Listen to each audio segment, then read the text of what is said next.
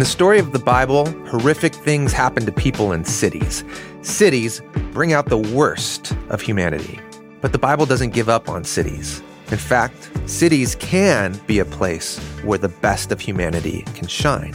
And the city that gave us a glimpse of this possibility is the city of Jerusalem, established by King David to be the home of God. Yet, even Jerusalem fails. And that leaves us wondering, what kind of city can we hope for? When the prophets, specifically Isaiah, look forward to the ultimate heaven on earth city, he uses the imagery of Jerusalem, but it's clearly transcendent of any Jerusalem that Israel ever experienced. In Isaiah 60, the prophet describes New Jerusalem as a place where the light of God shines, and members of all the nations come to the city to bear gifts. So it seems like Matthew's saying through the narrative argument that Jesus is the New Jerusalem. That whole bundle of images is wrapped together with one referent in this story, which is the person of Jesus of Nazareth. Jesus becomes the ultimate place where heaven and earth unite, where God and humanity dwell together. But then Jesus takes this idea a step further, and he says to his followers, "You all are the New Jerusalem." The claim that Matthew made about Jesus in the birth story, Jesus is now making about himself and his followers. What Jerusalem was called to be for the nations, he is claiming that he and his new blossoming kingdom of God cell groups are to the nations. Today, Tim Mackey and I discuss Jesus and the New Jerusalem. I'm John Collins, and you're listening to Bible Project Podcast. Thanks for joining us. Here we go. Hey, Tim. Oh. Hey, John. I was having a drink of coffee. Yeah. Right there. Hi. Hey, hello. Hello, hello. Hello. Hi. It's morning for us right now, and we are, neck deep in a series of discussions about the city. Is that an image where I don't know why I used that image. like I'm in like a marshland and only my head is up above the water as I'm wading through? Mm-hmm. Or am I like an ostrich with my head in the earth up to my neck? You know, the actual image in my mind was I have two little boys. They both love to swim, and they're getting better. You know, they're 9 and 11 now, so they're like, they can swim on their own. But for many years, it was me standing right at neck level, but hovering around them. Yeah. Because they wanted to be deeper, but sometimes they couldn't make it work. And so it's awkward to be in neck-deep water because you're actually kind of immobilized, but you're trying to walk on your tippy toes. It's just an awkward scenario. So that's the image that was in my mind. Okay. We are in an awkward place because that's true. We've been talking about the city as a theme in the Bible, that God created humanity and placed them in a garden, a lush garden, and it's when we left the garden because of our folly and violence and our nearsightedness and our grasping after wisdom on our own terms. It's outside the garden in the wilderness, afraid for our lives. I'm talking about Cain here, building the first city to protect ourselves. And as you trace the story of the city in the Bible, for the most part, cities become this extension of our worst intentions, magnifying our violence. Yeah. And despite our best intentions. Despite our best intentions. Yeah. Yeah.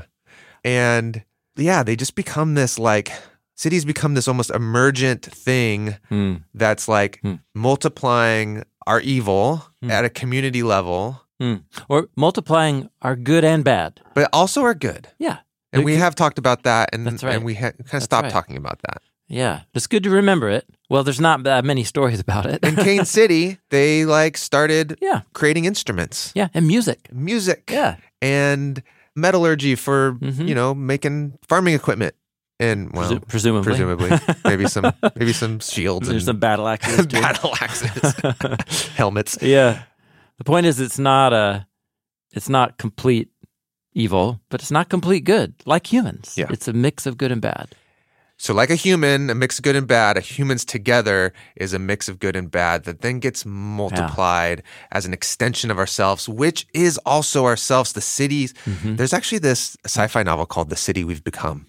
Huh. It's really fascinating. It personifies New York City has all these different monsters that like are an extension of the psyche of the city. You're Googling it. It's really popular author Jemisin, N.K. Jemisin. N.K. Jemisin. Yeah, 2020. It's recent. Recent, yeah. Recent sci-fi. Interesting, huh? Yeah. It's this idea of the city is us becoming a monster. That's what this book is about. Wow, fascinating. Yeah. Yeah, fascinating. Yeah, I bet the prophet Isaiah would have enjoyed reading that story. Yeah, I wonder if she realizes how like biblical she was in the themes of that story. Yes. So humans' tendency towards good and bad gets magnified. And when that happens, the bad gets magnified tends to overwhelm the good. Yeah. And that's the portraits of the city that we've seen right on throughout. City of Cain, Babylon, Sodom and Gomorrah, Assyria, and even Jerusalem enters into that portrait. Though Jerusalem becomes a duality, Jerusalem becomes a two-sided city, so to speak, with two possible futures. Right. There's a future that God has destined for it to become the center point from which God's peace and shalom and life flows out to all the nations, and all nations will come up into it. And here we're to the poetry of Isaiah that we talked about in the last episode. And this is this like almost, pardon me, naive hope that we can like somehow have the city on the hill that will... Now, why do you call it naive? Because Okay.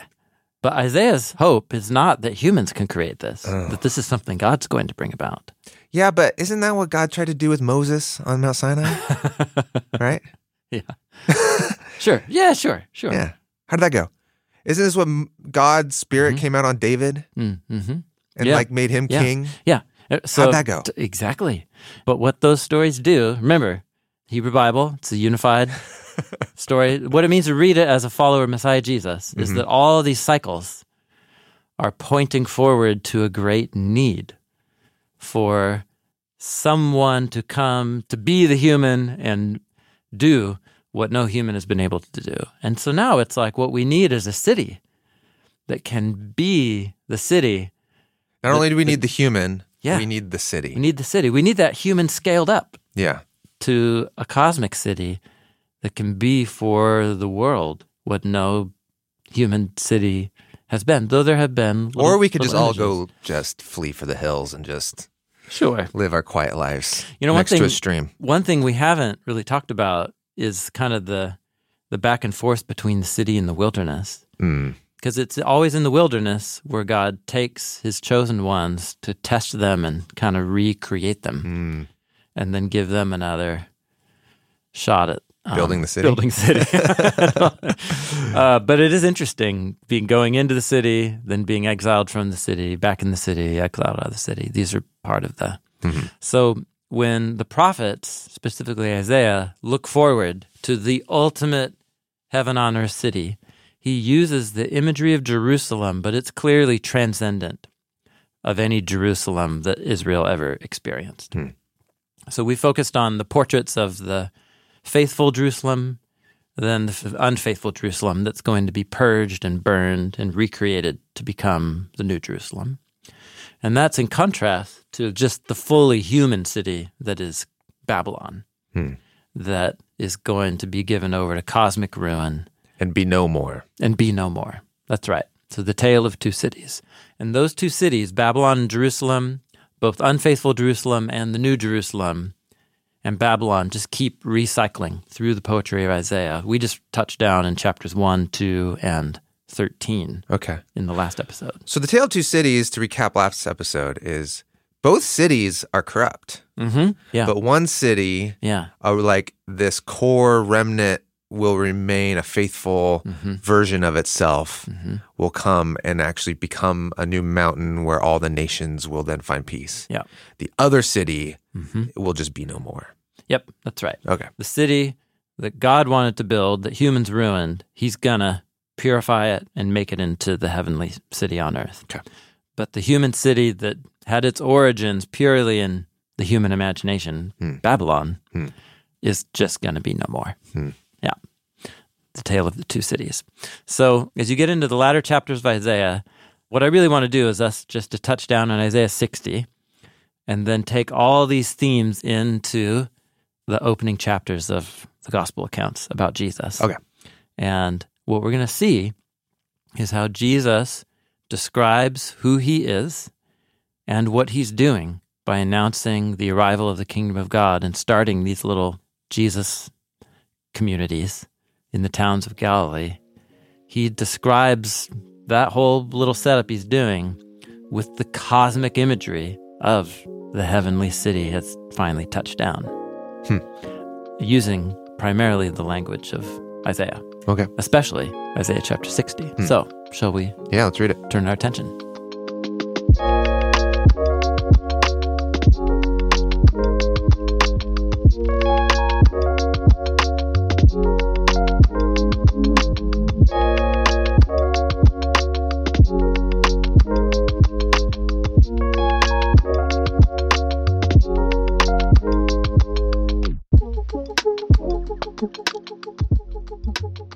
Isaiah 60 begins a 3-part literary unit that we call Isaiah 60, 61, and 62. It's a little triad of poems. Okay. They're all beautifully designed and in symmetries and hyperlinks. Of course, it's the Hebrew Bible. But 60 is the opening poem of this.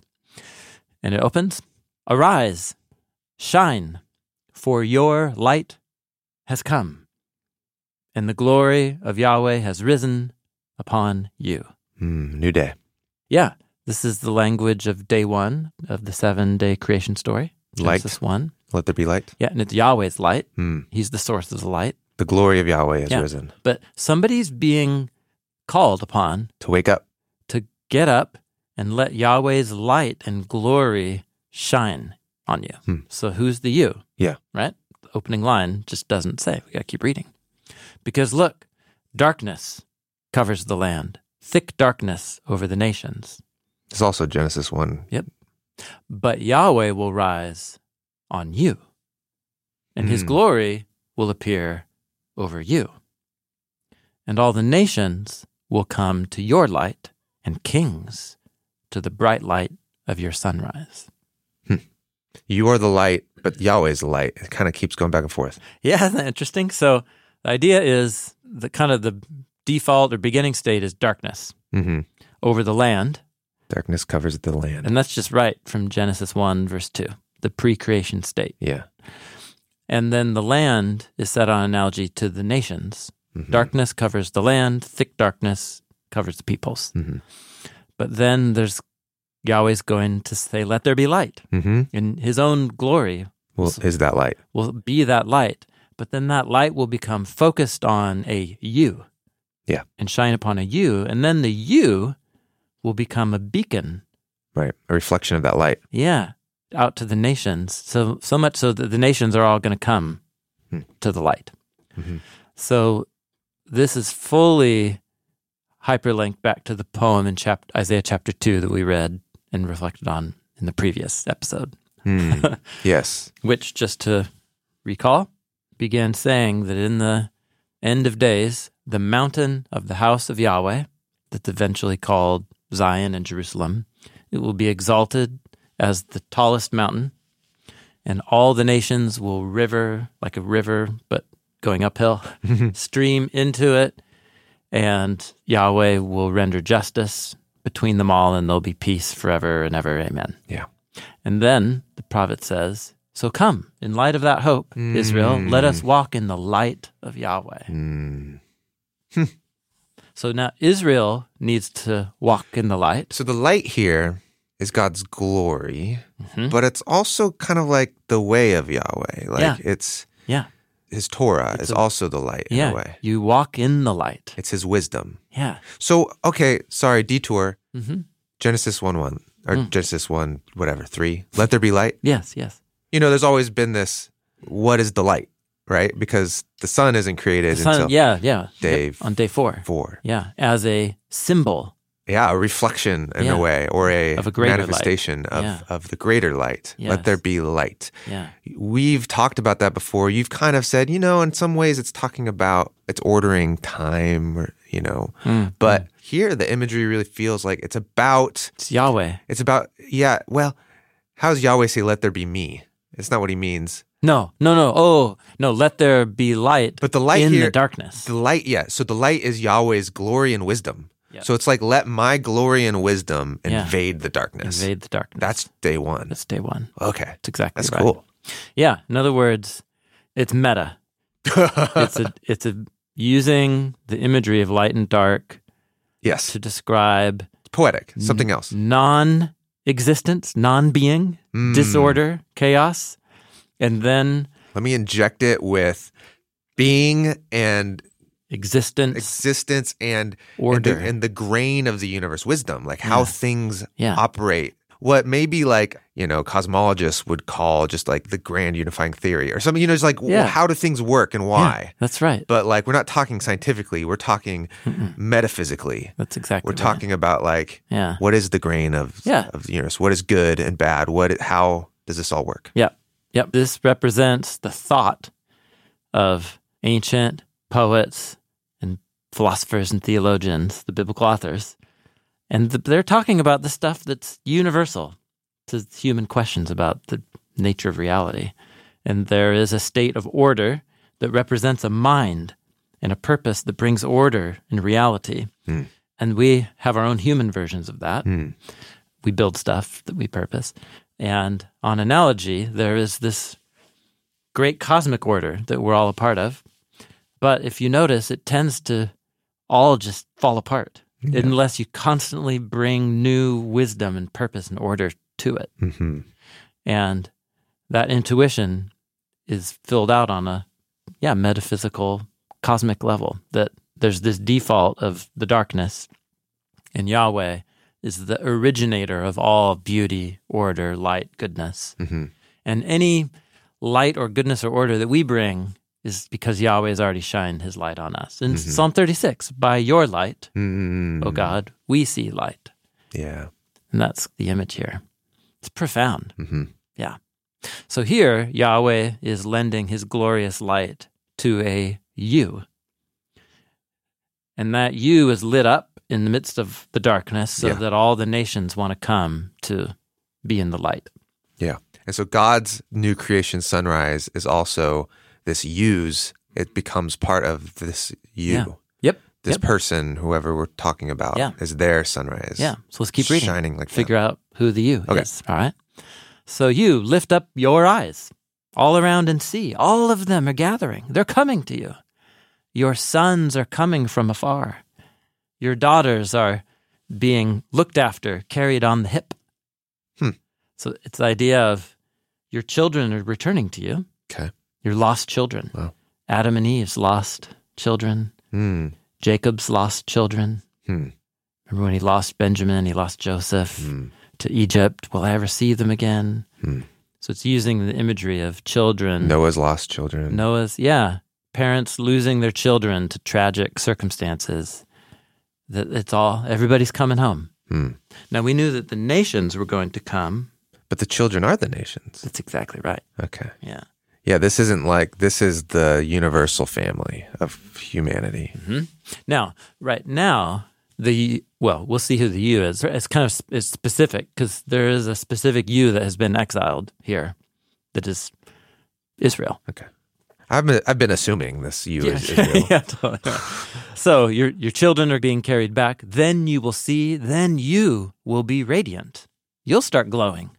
When you see. You already are in this poem, but you're going to glow even more. Your heart will tremble and open itself wide. Your heart will become wide.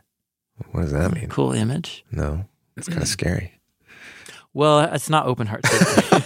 I think it's something that you have hoped for. Think of the tragedy of a loss of someone you love. That kind of wounding or traumatic experience, I think fairly commonly closes off humans, right? We close ourselves to the world, right? We close ourselves to relationships because there's risk. But when you see the thing you never thought would ever happen, the restoration of a relationship, or the person you thought was dead, but they're actually alive and they want to see you and they're coming, it's like your heart can open again. Is this also perhaps a metaphor of the heart is the city gates? Yes. Yes. The metaphor of opening up is going to be connected to the open gates in a moment. City And gates. trembling, if the gates are trembling, that's like an invading army. Mm-hmm. Mm-hmm. And you open the gates, that's like Yeah. inviting them in. Yeah. But here it's like the thing you never thought, the reunion with the person you love that you never thought you'd hold again in your arms. This is not the army. This is the family of God come. Trembling is a good way to describe, I think, how many intensity people's of it. bodies respond. And isn't it interesting that that's also the response we have when we're terrified? Right. Yeah.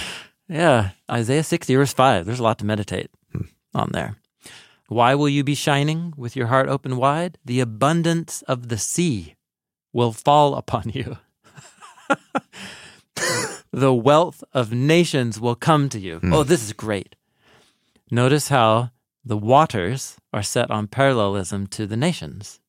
Mm-hmm. So it's like the sea washing up over you is set on analogy to all of the nations bringing their abundance and honor to you. Mm-hmm. So the backstory presumed here is Jerusalem was stomped on by Assyria, barely rescued in the days of Hezekiah. That story is told in Isaiah. And then stomped on by Babylon and not rescued. Yeah. And all of its wealth plundered. Mm. So this is the great inversion. Okay. All the wealth that the nations took from you will wash over you like waves. A multitude of camels is coming. Think like Caravan. This is the Caravan. Freight trains of the ancient world. Totally. Yeah. Camels of Midian and Ephah from Sheva. These are all the eastern desert tribes for Israel. Mm-hmm. They will bring gold and frankincense, proclaiming the praise of Yahweh. The flocks of Kedar. These are all eastern tribes. These are also all tribes that were estranged from Israel throughout the story of the Hebrew Bible. Verse 11, your gates will continually be open. Like your heart. Day and night, never shut, to bring you the wealth of nations. The kings shall be led. Mm-hmm. And the children of those who oppressed you, they will come bending low. And those who disrespected you will bow down at the soles of your feet. They will call you the city of Yahweh, Zion, the Holy One of Israel. And the sun will no longer be your light by day, and the moon will not give you light at night. Yahweh will be your eternal light, and Yahweh your glory. The sun will not go down, the moon won't wane. Yahweh himself will be your eternal light. So The eternal... this is very poetic. Yeah. Because obviously, Yeah.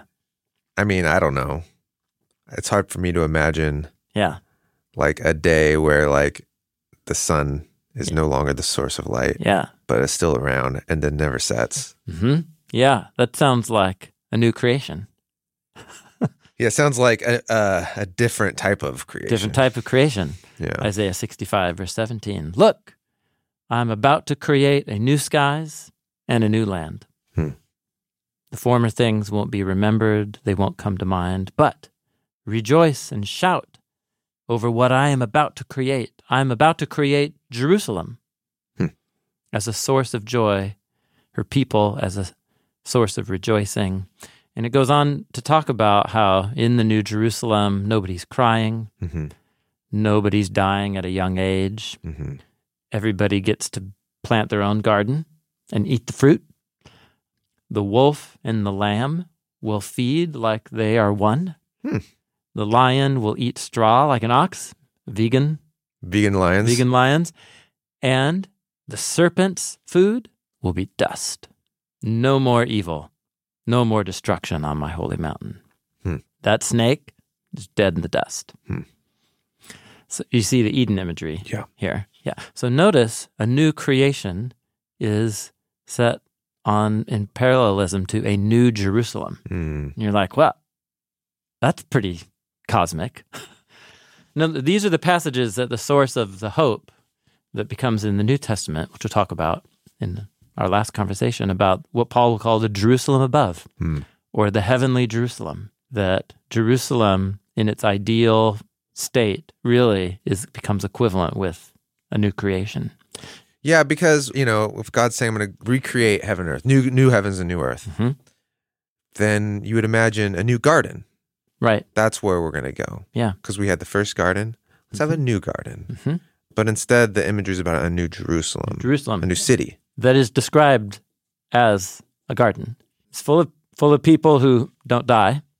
It's full of people who have enough gardens to eat the fruit. All the animals live at peace with each other and with you, and that snake is just dead in the dust.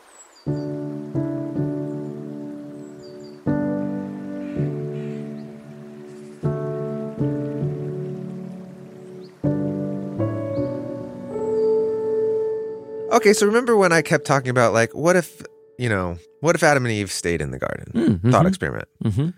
They would need places to live. They would need to build some infrastructure. Oh, yeah. This is describing that. Yeah, that's right. Everyone's going to have their little house. Everyone's going to have their little vineyard. Yeah. And everyone's going to be able to hang out with all the animals. There's not going to be evil. It's describing what the Garden of Eden could have become. Yeah. It's the garden city. But it's a city. That's right. So what began as the garden... That was my intuition, was hey, if they're going to hang out in there, they're going to create a city there. I see. Yeah. But remember, city in the Hebrew Bible means a cities of dwellings enclosed by walls. And here, very clearly, the wall doesn't have gates that are closed. The walls have been decommissioned. Yeah, because the gates are always open. Okay. Yeah, that's the idea. So but it's still a city. It's still a city. That's right. So what God began with was the garden. What humans made was the city. When God restores and fulfills and redeems the whole mess, all the cycles, what you end up with is not just a new garden and not just a new city. It's the garden city. It's the full... new category of city. God's incorporated what humans intend. This is what Joseph says to his brother. What you guys planned for evil, Yahweh is able to weave that into a plan for good. So it seems really important for you to say, look, when I say, hey, we would have built a city, you say, well, remember, in the Bible, a city is a place with a wall. So it seems important to you to say, there needs to be a reimagining of what a city is. Yeah, because cities can provide good. Yes. The city can be our mother. Yeah. The city can be an extension of ourselves that protect us and those who are vulnerable and brings peace and prosperity. Like a city can do, and create culture and music and art and, it can do all these things. But the category that we start with is, oh no, this needs to be a place with a wall to keep the others out, keep us safe, and we'll make ourselves great. We'll make our name great. We will build a tower to the sky. That's the category of city that we start with. And when I'm saying, hey, imagine Adam and Eve and generations after staying in the garden, they're going to build not that type of city, right? But they're going to build what we would call a city. Yeah, that's right. A community, a town. Why don't you want to call it a city? Oh, I'm happy to call it a city. Are you? Yeah. The point of the city to retrain our imaginations is walls. Okay. A city is a bunch of dwellings encircled by a wall for But protection. here in Isaiah 65, it's still called Jerusalem. It's still a city. It's just... And it still has walls. And it says decommissioned walls. Yeah, totally. So the prophets are reimagining the city. They are. Yeah, that's right. Yes, they are. Okay. But they're still using the category of city. Okay, here's an analogy. Remember in the laws of the Torah about the king that Israel was to appoint. Right. So God if they want a king, okay, we'll do kings here. But the kings is to not amass an army, not amass money, and not do political marriages, which is everything it's like a backwards king. Totally. So it's sort of like... Or perhaps a forwards king. It's a king. Yeah, right. It's like that. So, okay, you guys, you humans, you just want cities. Okay, all right, let's...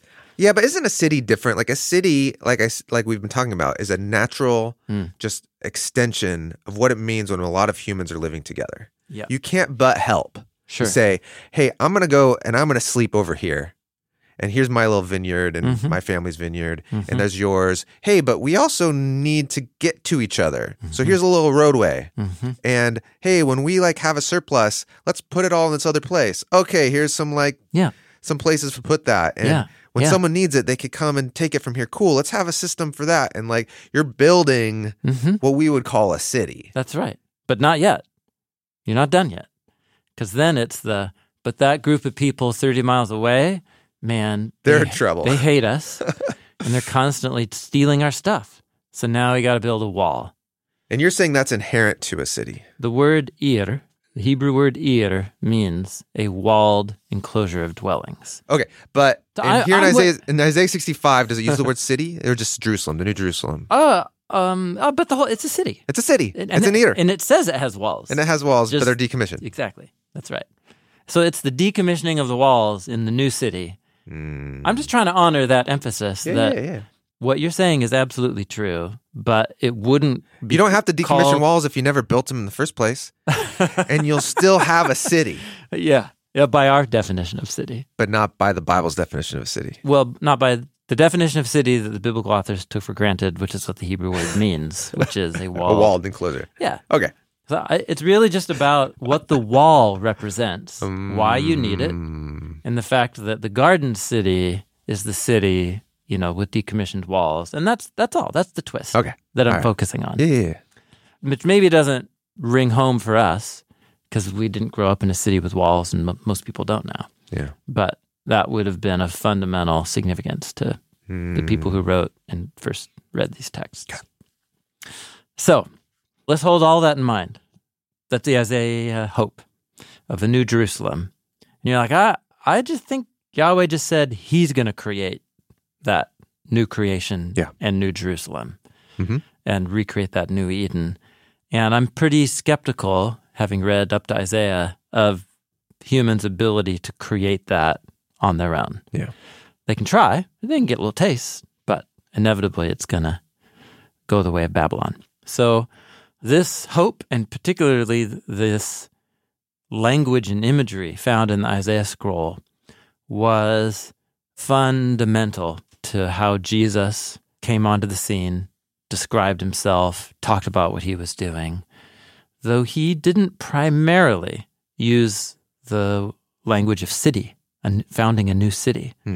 What he said was that he was announcing and ushering in the arrival of God's rule and reign. His kingdom. His kingdom. Yeah. The kingdom of God.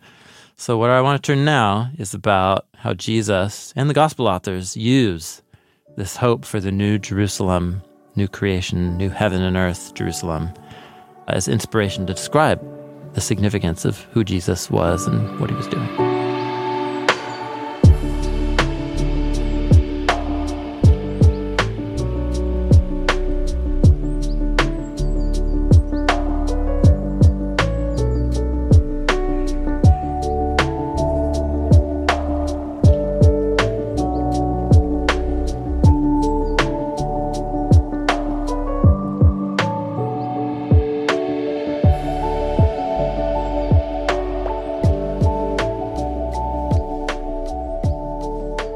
So, where I want to begin is with the famous story that actually, it was just in the process of preparing for these conversations that a whole new thing struck me in the story.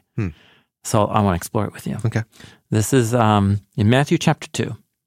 So this is Jesus, this is right after he was born in the end of chapter 1. And in Matthew, it's Luke's account that has the shepherds that come.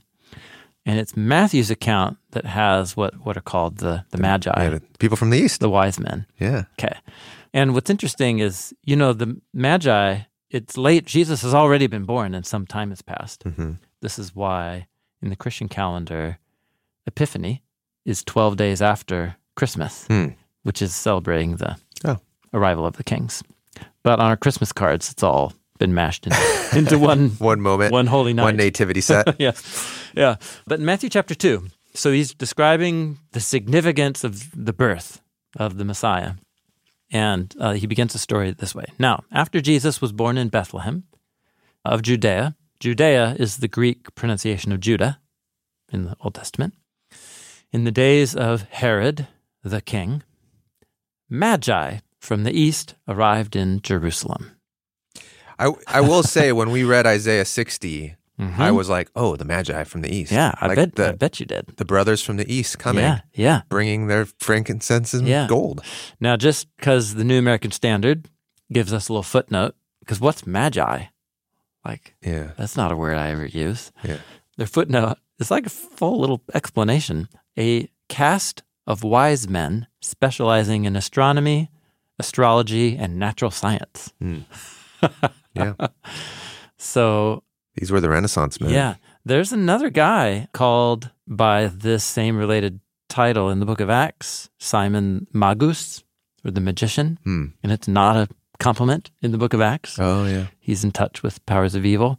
But it's somebody who is in touch with the divine in some way, most likely through what we would call physical sciences. Yeah, well, astrology, what we call astronomy. Yeah. Following the patterns of the stars. Right. And then viewing that as communication from the gods. Or other types of divination. Yeah, so taking what we would call physical sciences, but then embedding it with divine meaning. That's right. Yeah. So these types of figures were often counselors or advisors to kings, but they were not themselves kings. Yeah.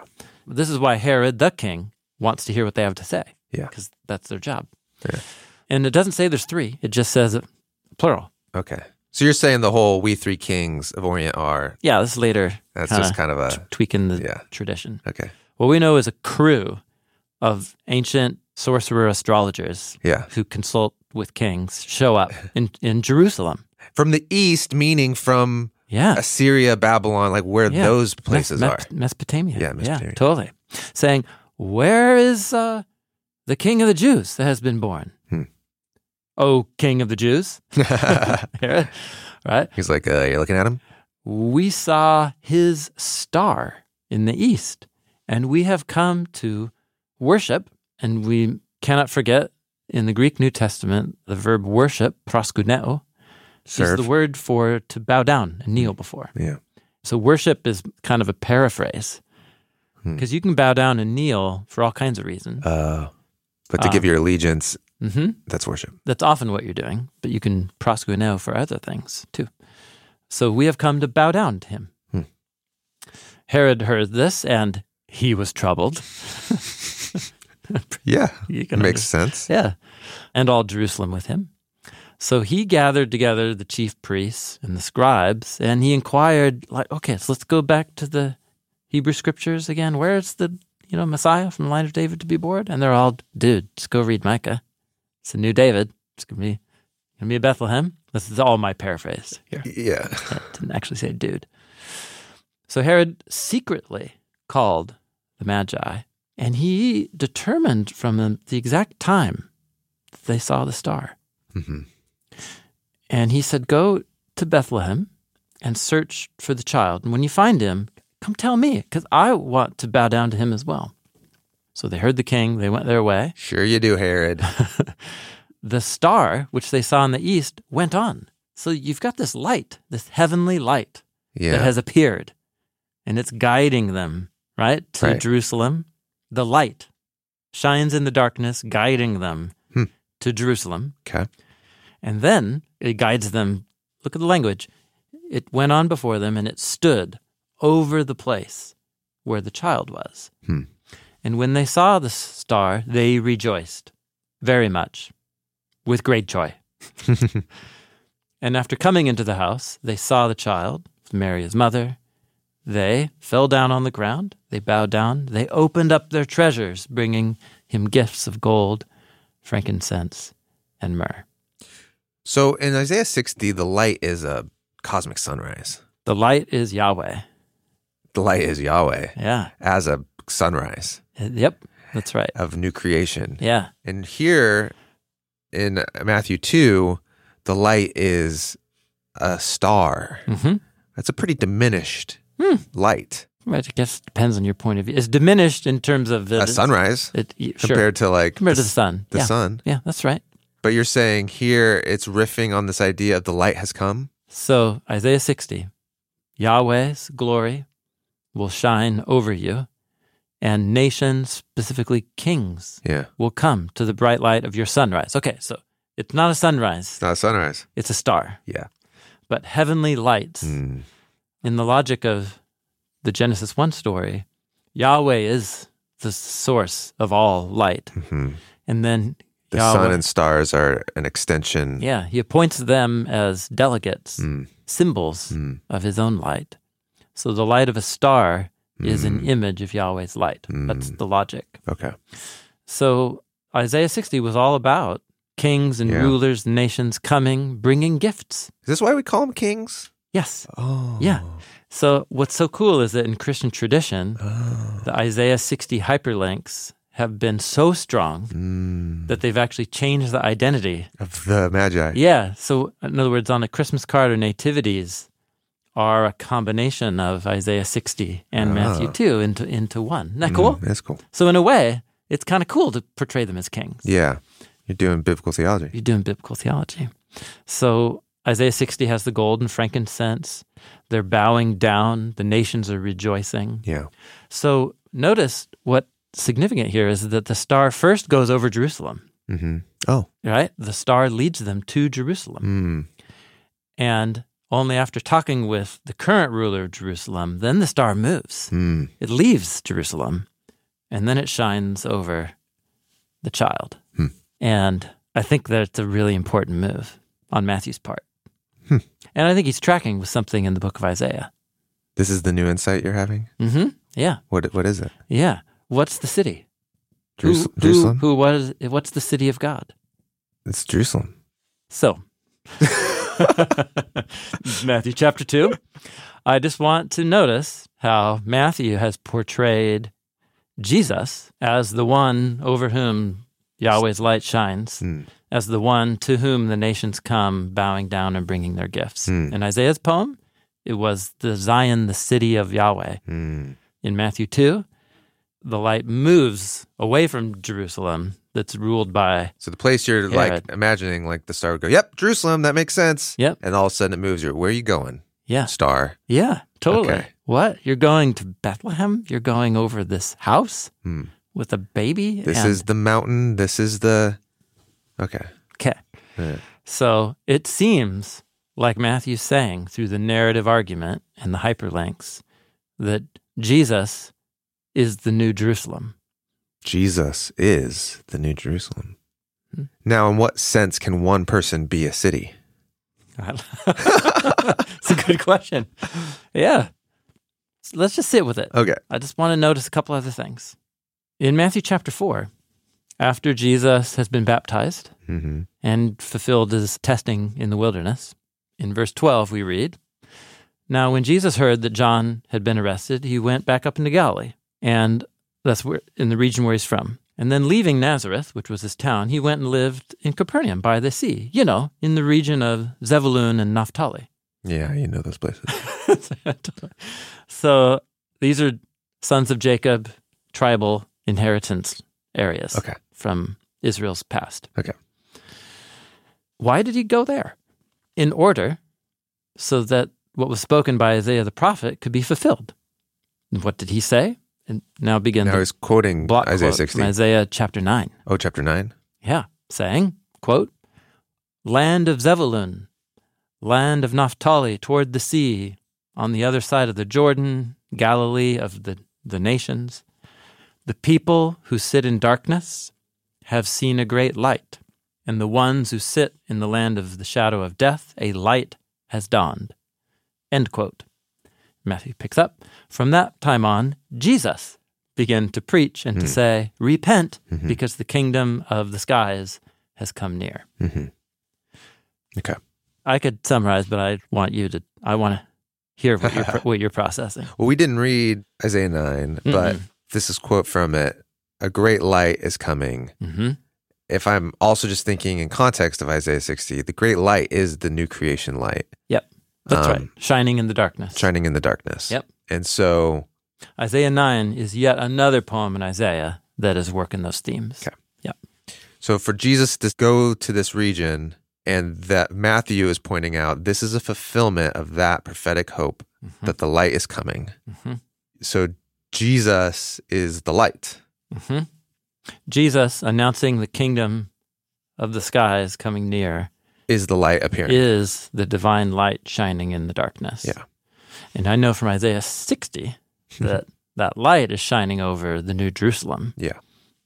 But he's not in Jerusalem here. Well, but yeah, the light will shine in Jerusalem, but as the capital of all the lands. Yeah, exactly. So once again, Matthew's taking the imagery from Isaiah that's associated with the city of the New Jerusalem. Yeah. And he's applying it to the person Yeah, what Jesus is of doing. Jesus. Yeah. Yeah. And yeah, totally. Yeah. It's remarkable. Mm-hmm. It's remarkable. He went throughout Galilee. Well, it's remarkable, but also, there is the thread of that there's going to be an anointed one yes, that's who right. will come and... Yeah. What passage was that? Well, he wasn't called the anointed one, but the banner. We looked at like the in banner Isaiah. is the That's right. king to come. King from the line of David will rule in the New Jerusalem. Yeah. That's right. So in a way, we're just saying, here's the Mm-hmm. king from the line of David who's going to come and rule in the New Jerusalem That's and bring God's light. Yeah. Just a remarkable claim. What's interesting is the king theme in Isaiah, it's one set of images. He'll rule in the city, but the city is associated with the light. Mm-hmm. The light shines on the city. Yeah. The city's exalted. The nations come to the city. And that's where the king is reigning, but they're coming to the city. Mm. And they come in the gates that are never closed. Right. And now that whole bundle of images is wrapped together with one referent in this story, which is the person of Jesus of Nazareth. Okay. Yeah. Right after that, Jesus goes around and he's announcing the arrival of the kingdom of God. He's healing everybody. And this is the end of Matthew chapter 4. And now large crowds are following him from all over. Chapter 5, when he saw the crowds, he went up to a mountain and he sat down. And his disciples approached him. And we just read the first sentence of the Sermon on the Mount. Right. The opening of the Sermon on the Mount. And then we're going to, and here in the Sermon on the Mount, we're going to get a very clear connection to the city. You got it. That's where we're going. Yeah.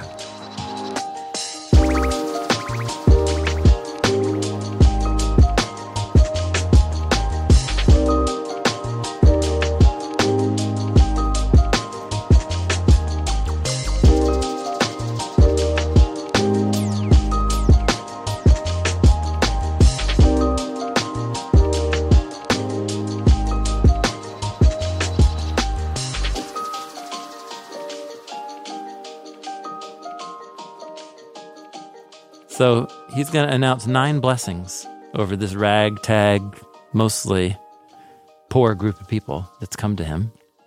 Blessed are the poor in spirit. The kingdom of heaven belongs to you. Blessed are the unimportant, the meek. They will inherit the land. Blessed are the peacemakers, and so on, right? Yeah. The 9 blessings. Then he uses 3 images, and he's describing the people right there. You all are the blessed ones, and you are watching the kingdom of the skies appear here on earth, right here. It's happening right here. And then he describes the people that he's going to call to be part of his kingdom of God crew by 3 images. He calls them the salt of the land. You all are the salt of the land. But if the salt loses its flavor, how can it be made salty again? It's useless except to be thrown out.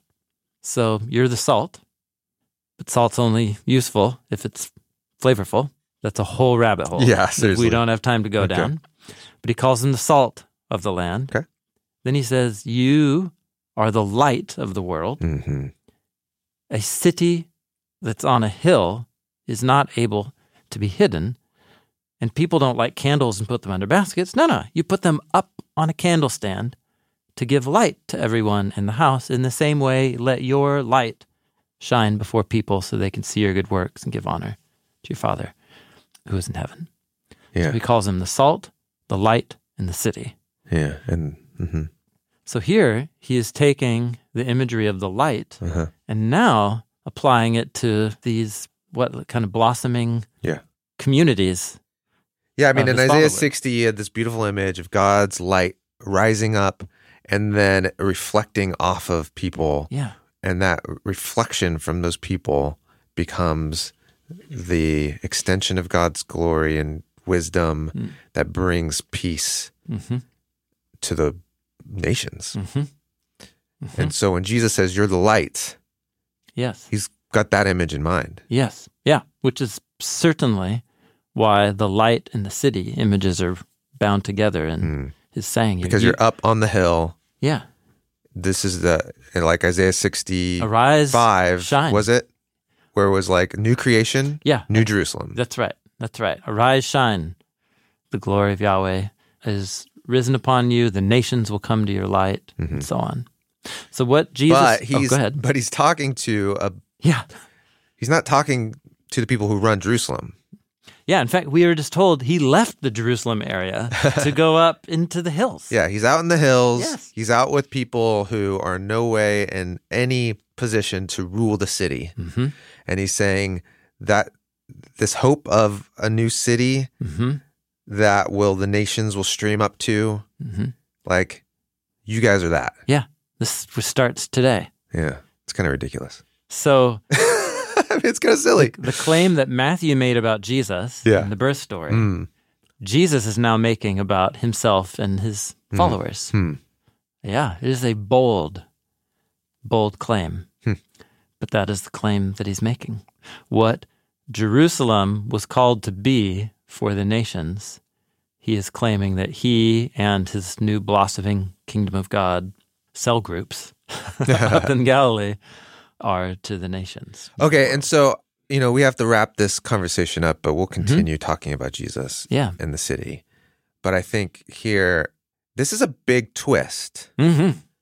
Because we've been talking about just running cities. Yeah, totally. And now Jesus is going, that hope we have of that desire for the city where we build something that's bigger than ourselves, that we can protect us and bring abundance. And then the best of it, the cosmic righteous version of it will bring peace to all the nations.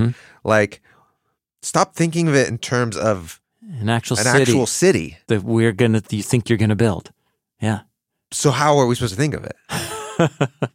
Man, I wish we had a really compact presentation of the teachings of Jesus that would show what it would be like to live in a community together, as if we are the city on the hill. You're being snarky. Yeah, totally. You're being snarky. Yeah, the Sermon on the Mount. Which has just started. Which is Matthew chapters 5, 6, and 7, of which this is the introduction, is the manifesto. Of the way of that community, which is a city, but is not a city.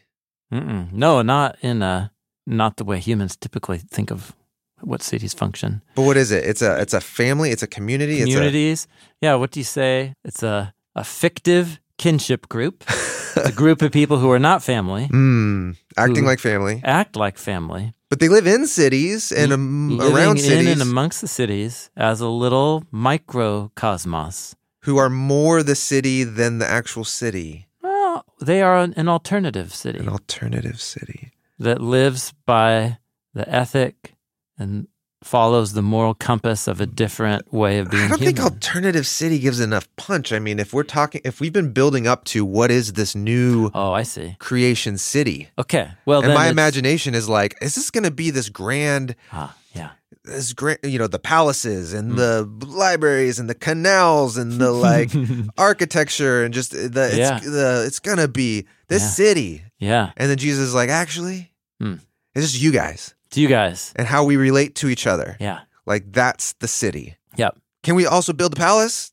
Or whatever, Yeah, sure. Can I build he's like, okay, but that thing you said to your brother yesterday and that husband and wife that just refuse to get along and work out their conflicts over finances, and that guy who just won't deal with his own issues of sexual desire and it's ruining all his relationships, and he's like, let's work on that, just how we relate to each other, to create a web of others-centered love and mutual support that goes over all the boundary lines of male and female. You know what I mean? All that stuff. Jew and Greek. And when you do that, then your light is shining in the way that we were hoping that the New Jerusalem light would shine. Would become. Yeah. Yeah. In other words, we're trying to get at, there's some story driving Jesus that would lead him not just to talk this way, but then also to do the things that he did. And stage one was to start these cell communities that lived by the ethic of the Sermon on the Mount, which is informed by the Torah and the prophets, but with all the focus on him as the focal point and the conduit of this new way of being human. You are the city. You are the light. You are the city, because centered around Jesus, who is the light in the city. Or I guess he's the city over which the light shines. So you're thinking about cities wrong. Oh, interesting. Is that kind of what we're talking about here? So, okay, this is my thing from earlier. So the city is defined by the wall in the Hebrew Bible. Sure. The wall is for self-preservation, protection. And what is the Sermon on the Mount except a manifesto on how to live without that wall? It feels foolish to forgive and love your enemies. Yeah. Not having a wall is foolish. Yes. People will take your stuff. Good fences make good neighbors. And Jesus says, yeah, give them your coat too. People will slap you and you could turn the other cheek. But as you do so, you will start to create an alternate culture where perhaps that enemy could become a friend. Yeah, that's the image. Okay, well, we're trying to pull a lot of meaning out of just one instance of Jesus using the metaphor of a city for this group. Yes, but it's not just you are the light, you are the city. Like for a Bible nerd like Jesus, there's only you one. are Isaiah 60, come to earth. There you go. Right after, Matthew just said, Jesus is the new Jerusalem, born in Bethlehem.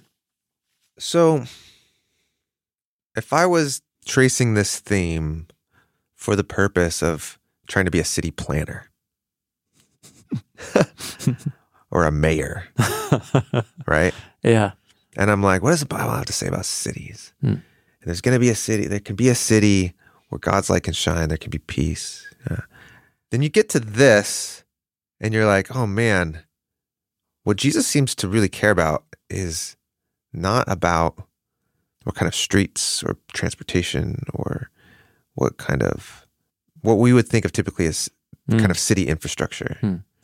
He's talking about just how do we relate to each other day to day when we're wronged by each other, when we are tempted by our own evil.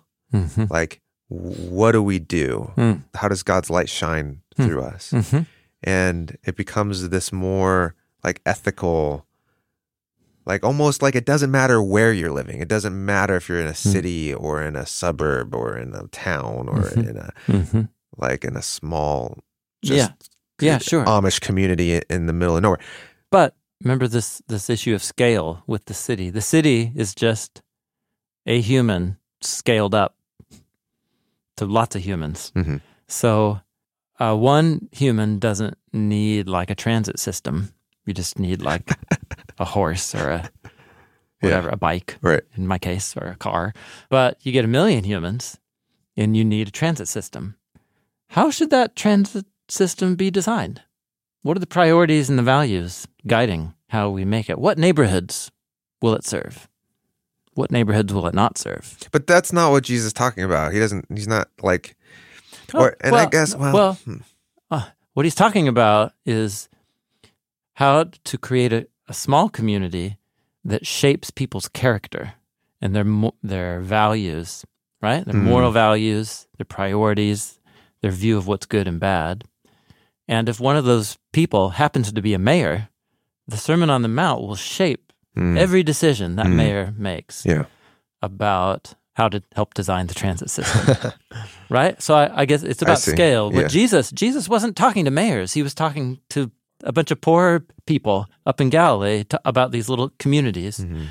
But the moral, ethical worldview underneath it, the moral compass, clearly can transcend first century Galilee and speak to people all over the world, because these teachings have been doing that for 2,000 years. So I appreciate your questions in this imaginative exercise. Well, and so also I think should be said, I think there's a point here, which is Jesus, his focus isn't on Jerusalem.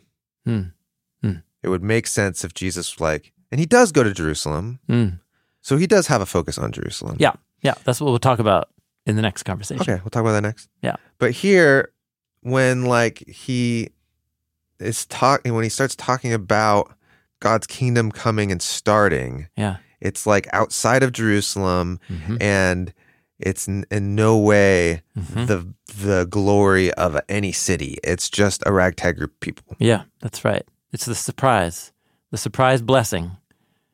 Blessed are the poor in spirit. The kingdom of the skies belongs to them. It's right here. It's happening right here. Because it's going to become clear to Jesus that current day Jerusalem is ruled by a bunch of thugs. And the real New Jerusalem is happening right here, up in the hills. Wherever Jesus is, you've got the city on a hill, shining its light to the nations. Okay. So that's, I think, the claim that the gospel authors and Jesus make. We're going to see what Jesus goes on to do with that claim as narrated in the Gospels in the next conversation. But I think I love your questions. These are all the questions that get raised, and they're good to just stop and meditate on, I think, before we watch Jesus go to Jerusalem and throw down, which becomes another tale of two cities, the city that is Jesus versus the city that was Jerusalem. Thanks for listening to this episode of Bible Project Podcast. Next week, we're going to hit pause, and before we progress farther into the New Testament, we're going to review the themes and ideas we've explored so far and try to tie them all together. Today's episode is brought to you by our podcast team, producer Cooper Peltz, associate producer Lindsay Ponder, lead editor Dan Gummel, editors Tyler Bailey and Frank Garza. Tyler Bailey also mixed this episode, and Hannah Wu provided the annotations for our annotated podcast on our app. Bible Project is a crowdfunded nonprofit, and we exist to experience the Bible as a unified story that leads to Jesus. Everything that we make is free because of the generous support of thousands of people just like you. Thank you so much for being a part of this with us. Hi, this is Jason Bostow. I'm from Tampa, Florida. I'm 41 years old. I first heard about the Bible Project while listening to Exploring My Strange Bible. I use the Bible Project to explore and understand the Bible and also share incredible content to help other people find Jesus. My favorite thing about the Bible Project are definitely the podcasts. We believe that the Bible is a unified story that leads to Jesus. We're a crowd-funded project by people like me. Find free videos, study notes, podcasts, classes, and more at BibleProject.com.